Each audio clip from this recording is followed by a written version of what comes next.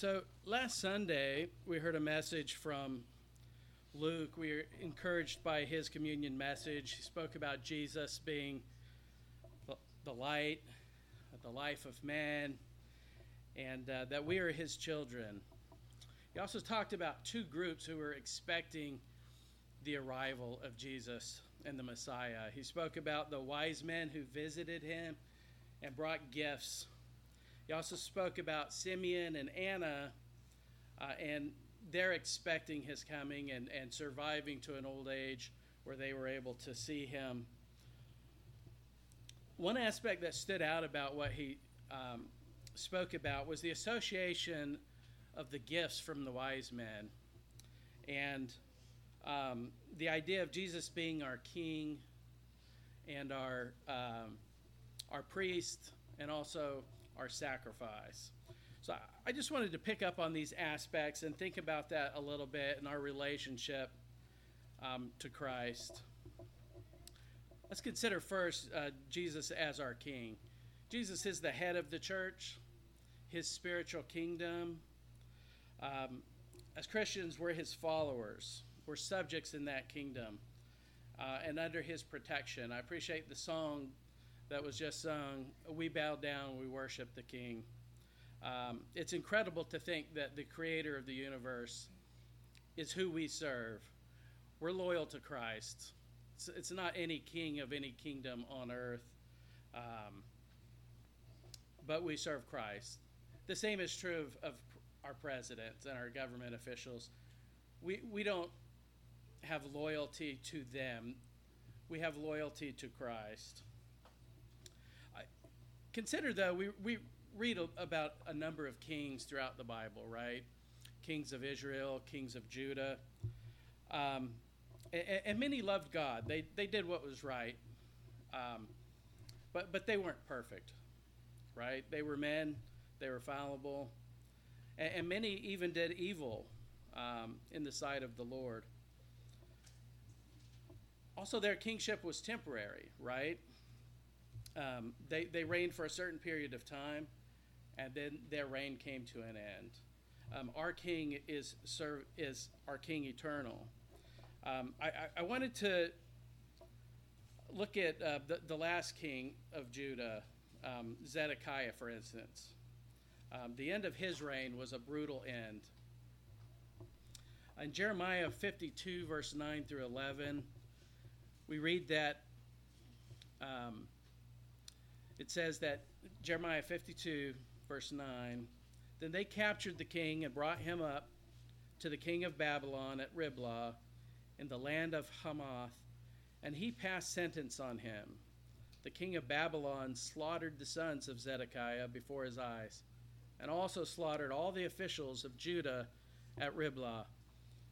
He put out the eyes of Zedekiah and bound him in chains, and the king of Babylon took him to Babylon and put him in prison till the day of his death."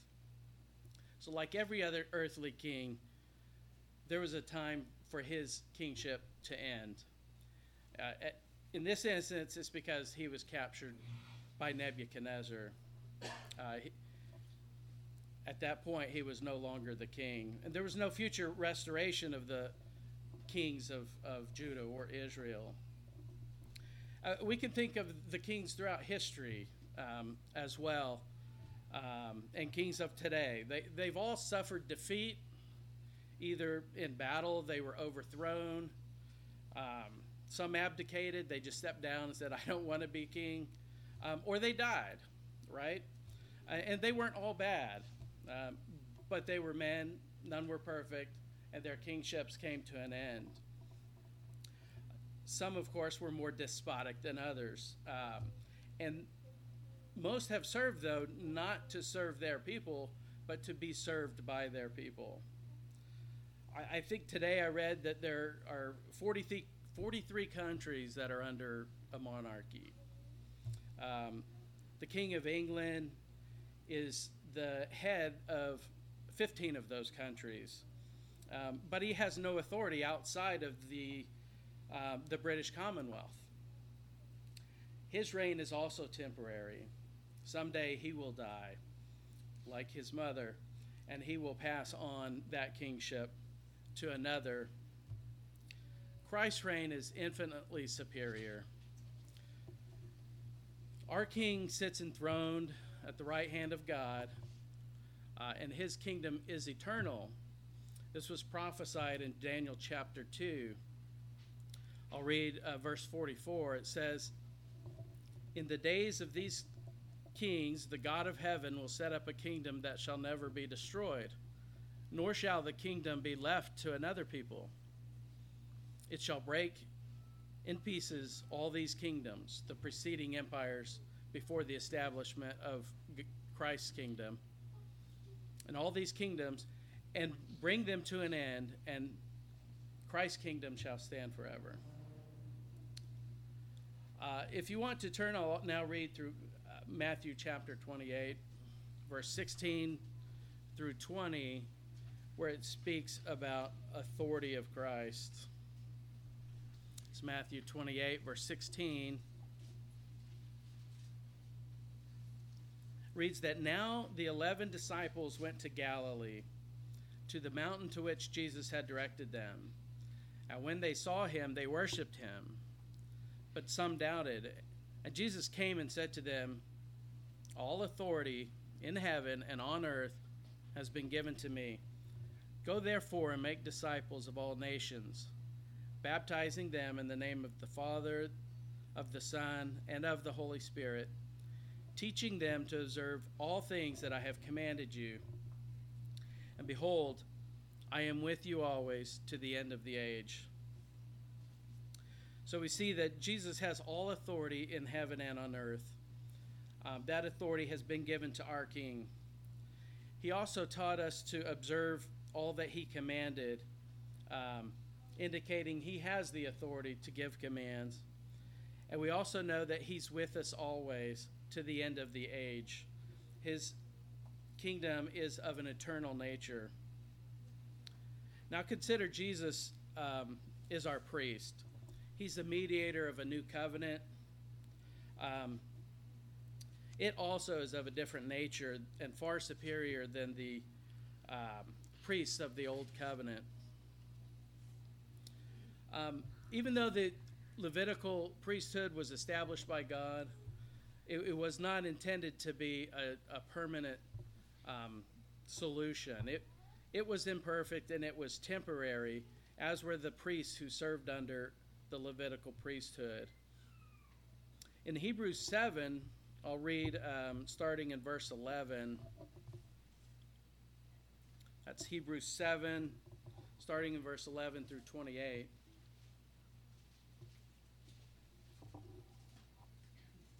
It says, "Now if perfection had been attainable through the Levitical priesthood, for under it the people received the law, what further need would there be for another priest to arise after the order of Melchizedek, rather than one named after the order of Aaron? For when there's a change in the priesthood, there is necessarily a change in the law as well. For the one of whom these things are spoken belonged to another tribe, from which no one has ever served at the altar. For it is evident that our Lord was descended from Judah, and in connection with that tribe, Moses said nothing about priests. This becomes even more evident when another priest arises in the likeness of Melchizedek, who has become a priest, not on the basis of a legal requirement concerning bodily descent, but by the power of an indestructible life. For it is witnessed of him, you are a priest forever, after the order of Melchizedek. For on the one hand, a former commandment is set aside because of its weakness and uselessness, for the law made nothing perfect. But on the other hand, a better hope is introduced, through which we draw near to God. And it was not without an oath, for those who formerly became priests were made such without an oath. But this one was made a priest with an oath by the one who said to him, 'The Lord has sworn and will not change his mind. You are a priest forever.'" Verse 22, this makes Jesus the guarantor of a better covenant. Verse 23, "The former priests were many in number, because they were prevented by death from continuing in office.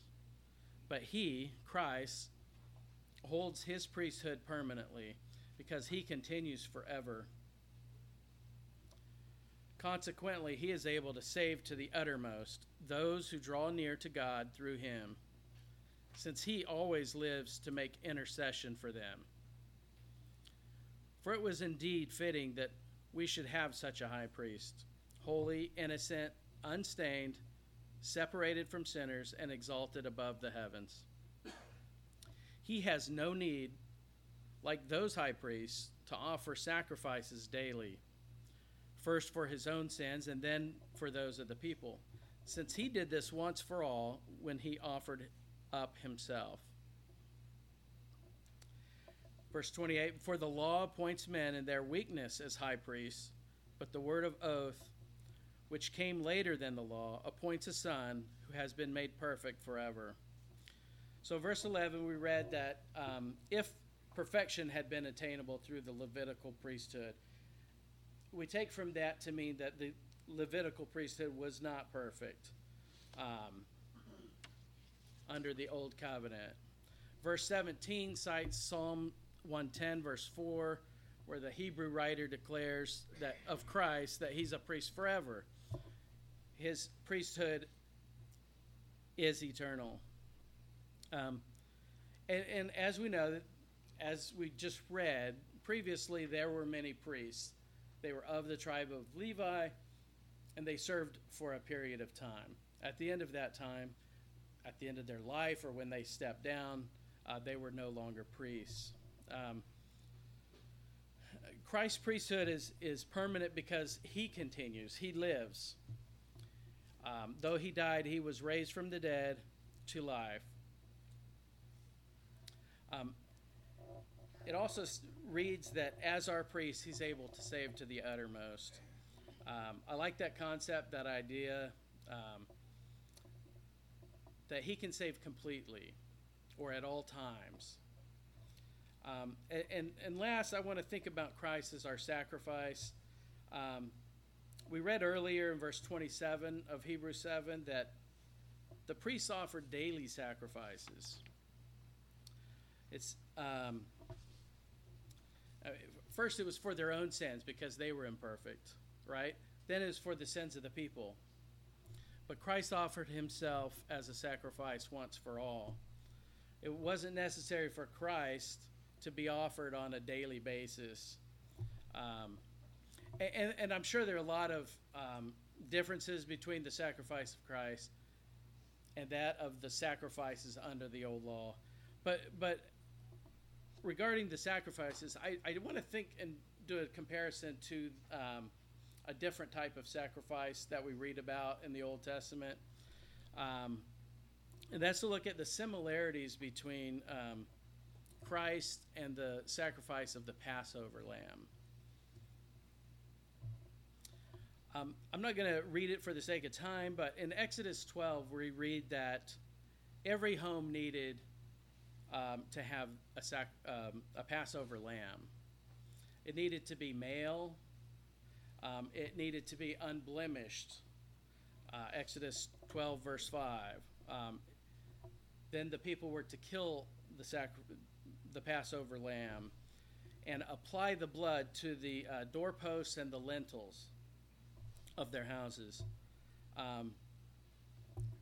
The blood of the Passover lamb was also the difference between life and death. And it was a sacrifice that was to be commemorated continually, which is why they had an annual Passover feast to remember that. And last, its sacrifice drew reverence and worship from the obedient. Paul says in 1 Corinthians 5 that Christ is our Passover lamb and has been sacrificed. Jesus was Jewish. He had observed the Passover, throughout his life, throughout his ministry. But he knew in Matthew chapter 26 that Passover would be different.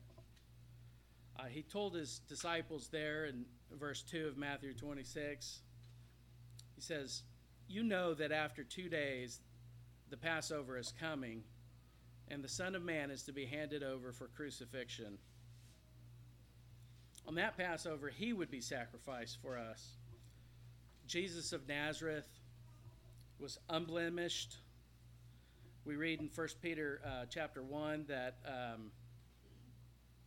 we were ransomed from the futile ways inherited from your forefathers, not with perishable things such as gold or silver, but with the precious blood of Christ, like that of a lamb without blemish or spot. Jesus was male. He was killed. Jesus was delivered up according to the definite plan and foreknowledge of God, and was killed by the hands of lawless men. Jesus' blood is also applied to cleanse us of our sins. I'd like to read Romans 3, verse 23 through 25, where it says, "All have sinned and fall short of the glory of God, and are justified by his grace as a gift, through the redemption that is in Christ Jesus, whom God put forward as a propitiation by his blood, to be received by faith. This was to show God's righteousness, because in his divine forbearance he passed over former sins." The blood of Christ is applied to the blood, or applied to the obedient. His blood removes the sins of those who obey. His blood for us as well is the difference between life and death. In John 6, verse 53 and 54, Jesus said to them, "Truly, truly, I say to you, unless you eat the flesh of the Son of Man and drink his blood, you have no life in you. Whoever feeds on my flesh and drinks my blood has eternal life, and I will raise him up on the last day." So as we do every Sunday, we will now commemorate the sacrifice of Jesus with our weekly worship and remembrance of his sacrifice. Jesus was arrested on a Thursday, crucified on Friday. He lay buried all day on Saturday and rose on Sunday. Just as the New Testament Christians commemorated that sacrifice, we do that as well. With the unleavened bread representing his body that was broken, and the fruit of the vine representing his blood. God, in his wisdom, he made these emblems as part of the Passover feast, which Israel celebrated the night they left Egypt. And that predated the first covenant. The physical Passover lamb sacrificed by Israel had significance to those in their generation, and it was handed down to their descendants. But God was drawing a picture that night that he knew would not be completed until Jesus uttered the words, "It is finished," and he bowed his head and died. We celebrate because he died, he was buried, and rose again. So let's not ever take for granted or lose the significance of this sacrifice. Our eternal King, who serves us as priest and makes intercession for us, sacrificed himself for us. So let's observe now, and David will lead us in a prayer.